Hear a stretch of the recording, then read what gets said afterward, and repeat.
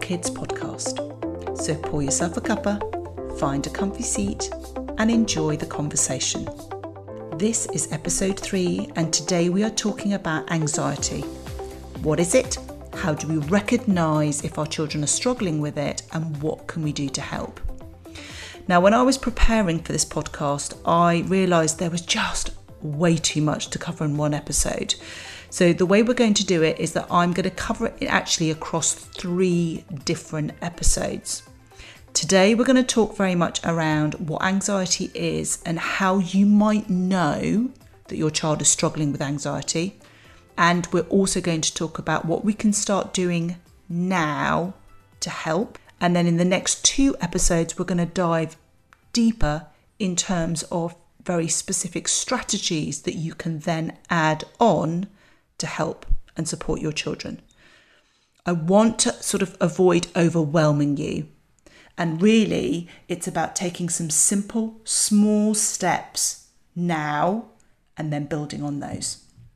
So for some context, the latest data, and I think the data was released in 2020, suggests that 1 in 6 children has a probable mental health challenge. So in a typical state school where there are 30 children in a class, that's 5 children in each and every class, in each and every school, aged between reception and all the way up to year 11, that are struggling with their mental health. Now, all of that isn't necessarily going to be anxiety. These are probable mental health challenges. But understanding the basic principles around mental health are key if we're going to turn the tide on this pretty scary epidemic, and it absolutely starts young.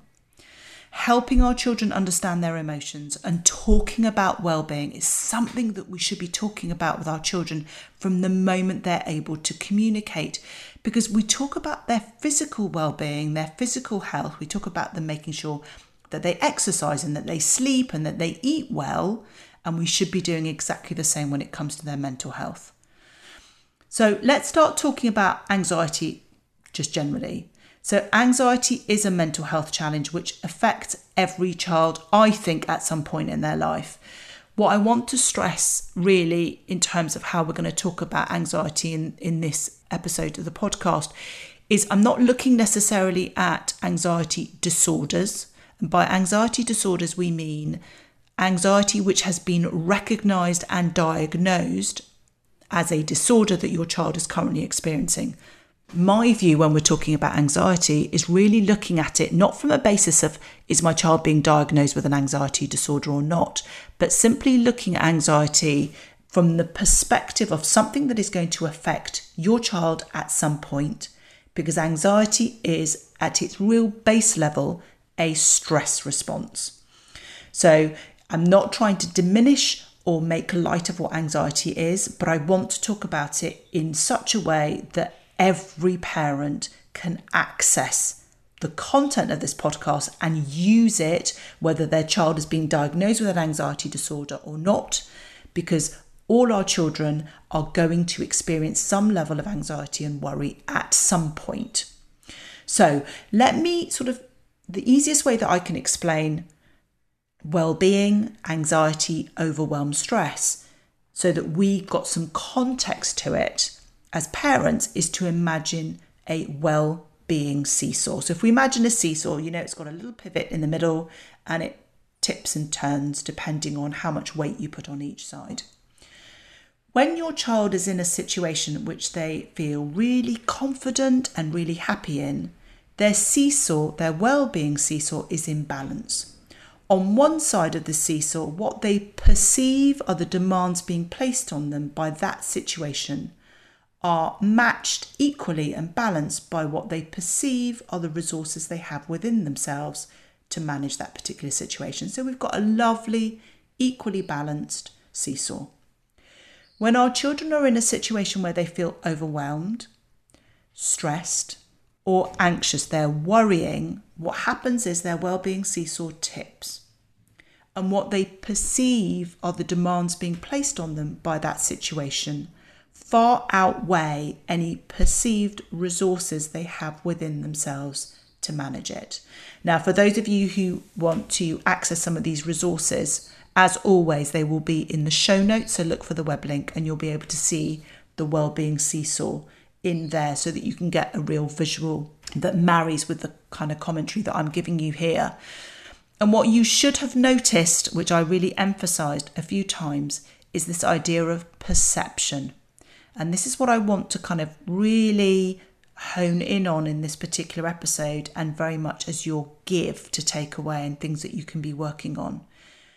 In any given situation of overwhelm, stress or anxiety, it doesn't matter what you think, what I think, what your children's teachers think, or anyone else. It's how your child perceives and views that situation that matters. Because that's where the gap and the discrepancy happens with their wellbeing seesaw. And I say this because I've worked with families where we've had children that have been perfectly happy, for example, to stand on stage and perform, whether that be a musical instrument or a drama production, in front of hundreds of people, and have not felt overwhelmed in any shape or form by that. And yet they've struggled maybe with separation anxiety in terms of going into school and being away from parents, or they've struggled by putting their hand up and answering a question at school. So it doesn't matter whether, when we're looking at things that our children do, when we can't make any sense of it, we sort of think, but you're happy to stand in front of hundreds of people and perform in a way that for most people they would be utterly overwhelmed. And yet in another situation, which is far less stressful from our perspective, how we see the situation, but it doesn't matter. We have to think about it from the perception of our child. So when we imagine this seesaw, let's look at both sides in a little bit more detail. When we talk about the perceived demands, this is really the kind of the internal dialogue, the internal chatter, the conversation that your child has with themselves in their own mind, in their own head. This is the narrative that says, I'm not clever enough, I'm not pretty enough, I'm not fast enough, I'm not sporty enough, I'm not funny enough. So that's the internal dialogue that says, in this situation, I can't possibly cope. It's too overwhelming for me. If I make a mistake, people will laugh. Everyone's looking at me and they're making a judgment of me. They're thinking I'm not very good. Whatever that internal dialogue is, that is part of what we talk about our children's perceived demands. This situation requires this from me, and this is my internal narrative, which says I cannot manage it. So that's the one side of the seesaw. And that's the side that when our children are feeling overwhelmed and stressed, that's what weighs heavily on that side. What we then have on the other side of the seesaw is this idea about what our children perceive are their resources, really what's in their toolkit to help them manage those situations.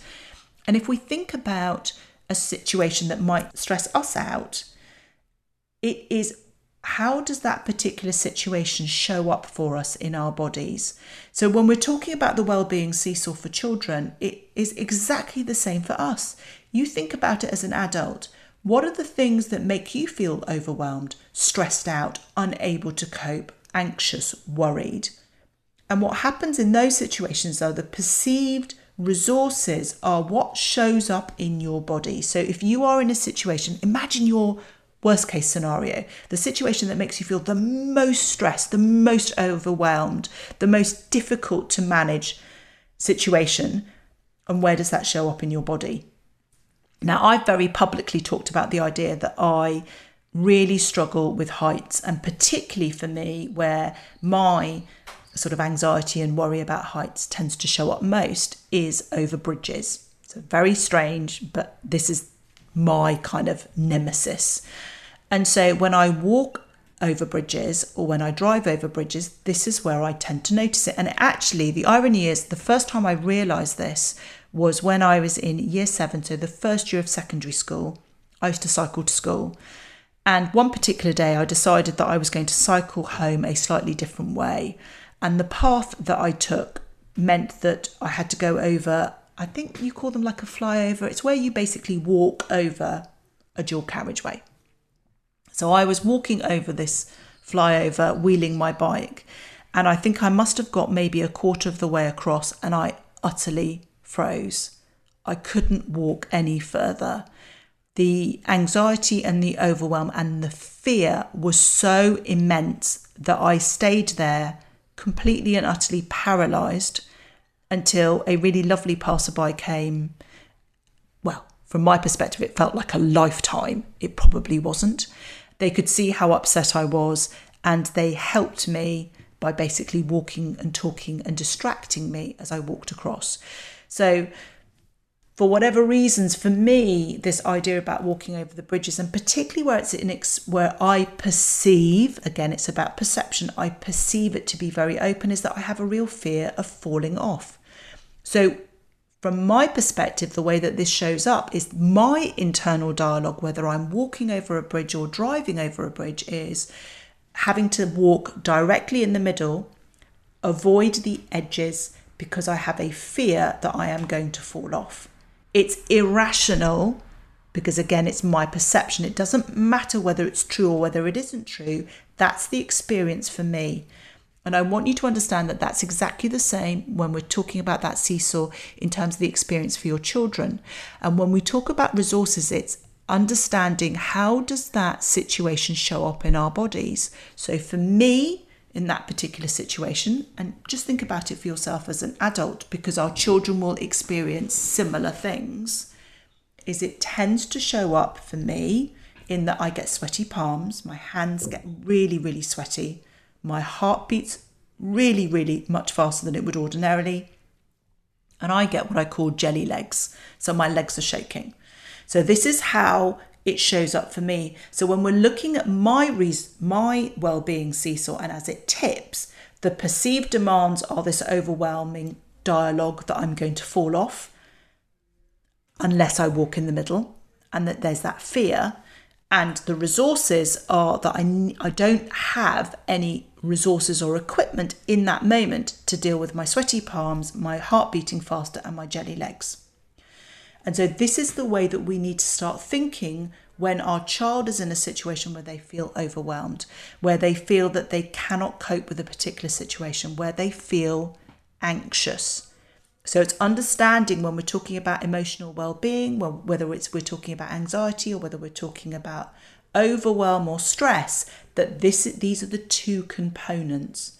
So when we're looking to support our children, we need to be addressing both sides of that seesaw. And what we'll do in the next two series of episodes looking specifically at this, we will address one that will specifically look at the demands and helping with some strategies for that, and one that specifically looks at resources and helps you with those particular strategies.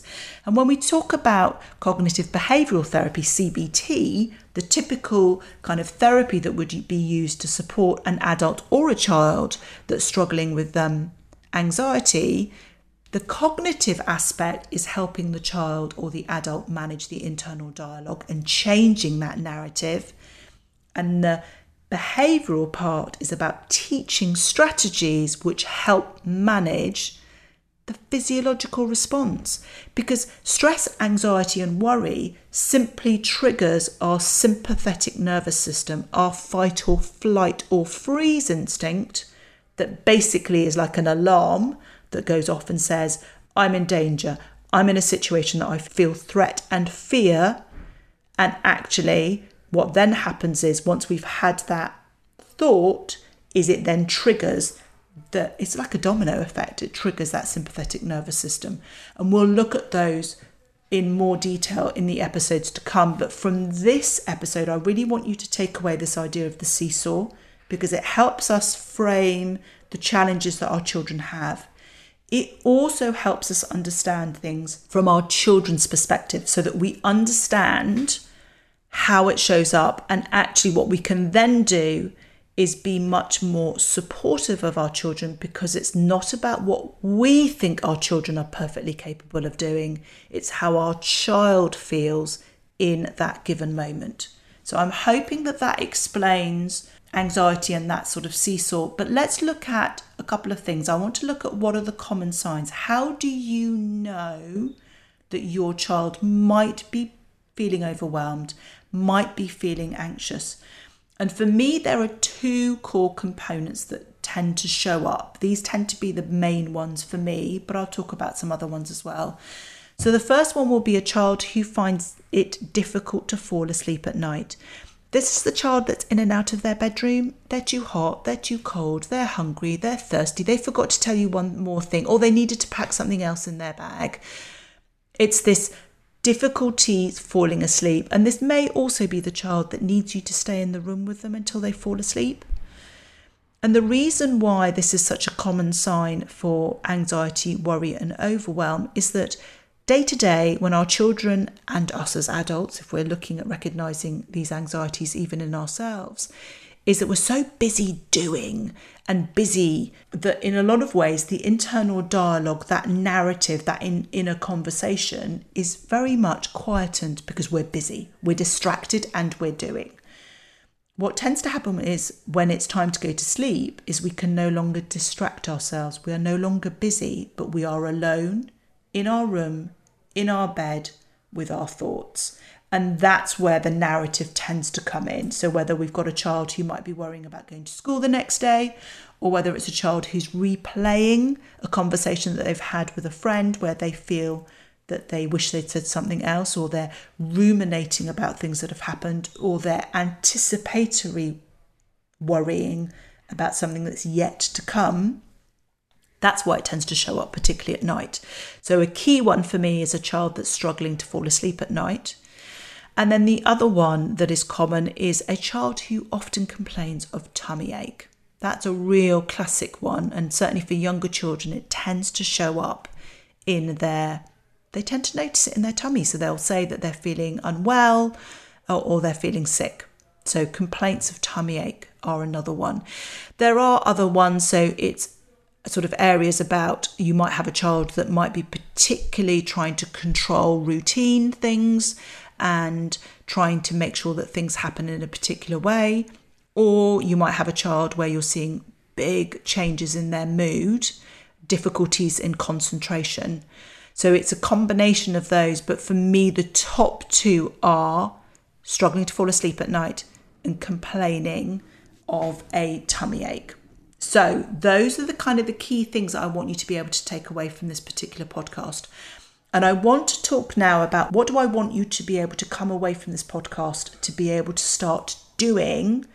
And it really is, it's helping your child begin to build their own toolkit. I talk about toolkits all of the time because actually toolkits are empowering. It's about having a set of tools and strategies that your children can go to and that you can go to as a family whenever you need some extra support in that time. So for this podcast's give, I want you to look at, and it will be, if you go to the show notes, you'll get the web link so that you can access this particular tool, is I want you to begin to have a conversation with your child or children, if you've got more than one that's experiencing these particular challenges, and actually start talking to them about where exactly do these worries, do these overwhelm, does this stress show up in their body. So the resource that you'll find in the show notes is very much around an outline of a body. And really what I want you to do is have a discussion with your child and get them to put either post-it notes or crosses in the various parts of the body that they feel these emotions show up. So going back to my analogy, the idea about my sweaty palms, it would show up in my hands, it would show up in my legs, and it would show up in my legs for my jelly legs and in my heart for beating faster. And certainly try and model that for your children. So talk about situations that you feel overwhelmed, that you find difficult and challenging, and where does that stress and that overwhelm show up for you? And then ask your children to do the same for themselves, because part of it is just acknowledging where these things show up. And then what we'll do in the next 2 episodes is we'll build on this and we will start to look specifically at, okay, what strategies, now that our children know where this is showing up, and we're acknowledging that it's from their perception of how that situation feels rather than ours, what can we now start filling their toolkit with that helps them make the demands of that situation feel lighter as well as weighing down on the resources so that they feel that they've got some specific strategies that they can use to help manage all of that overwhelm in their body. So I really hope that you found this really useful in terms of placing a context of what anxiety is and how it shows up for your children and seeing it from that perspective. If you would like the free guide, if you'd like the resources, then check out the show notes for the web link. And as usual, and finally, if you've enjoyed this episode, I'd love it if you could subscribe and review this podcast so that others can find us and we can spread the love. So until next time.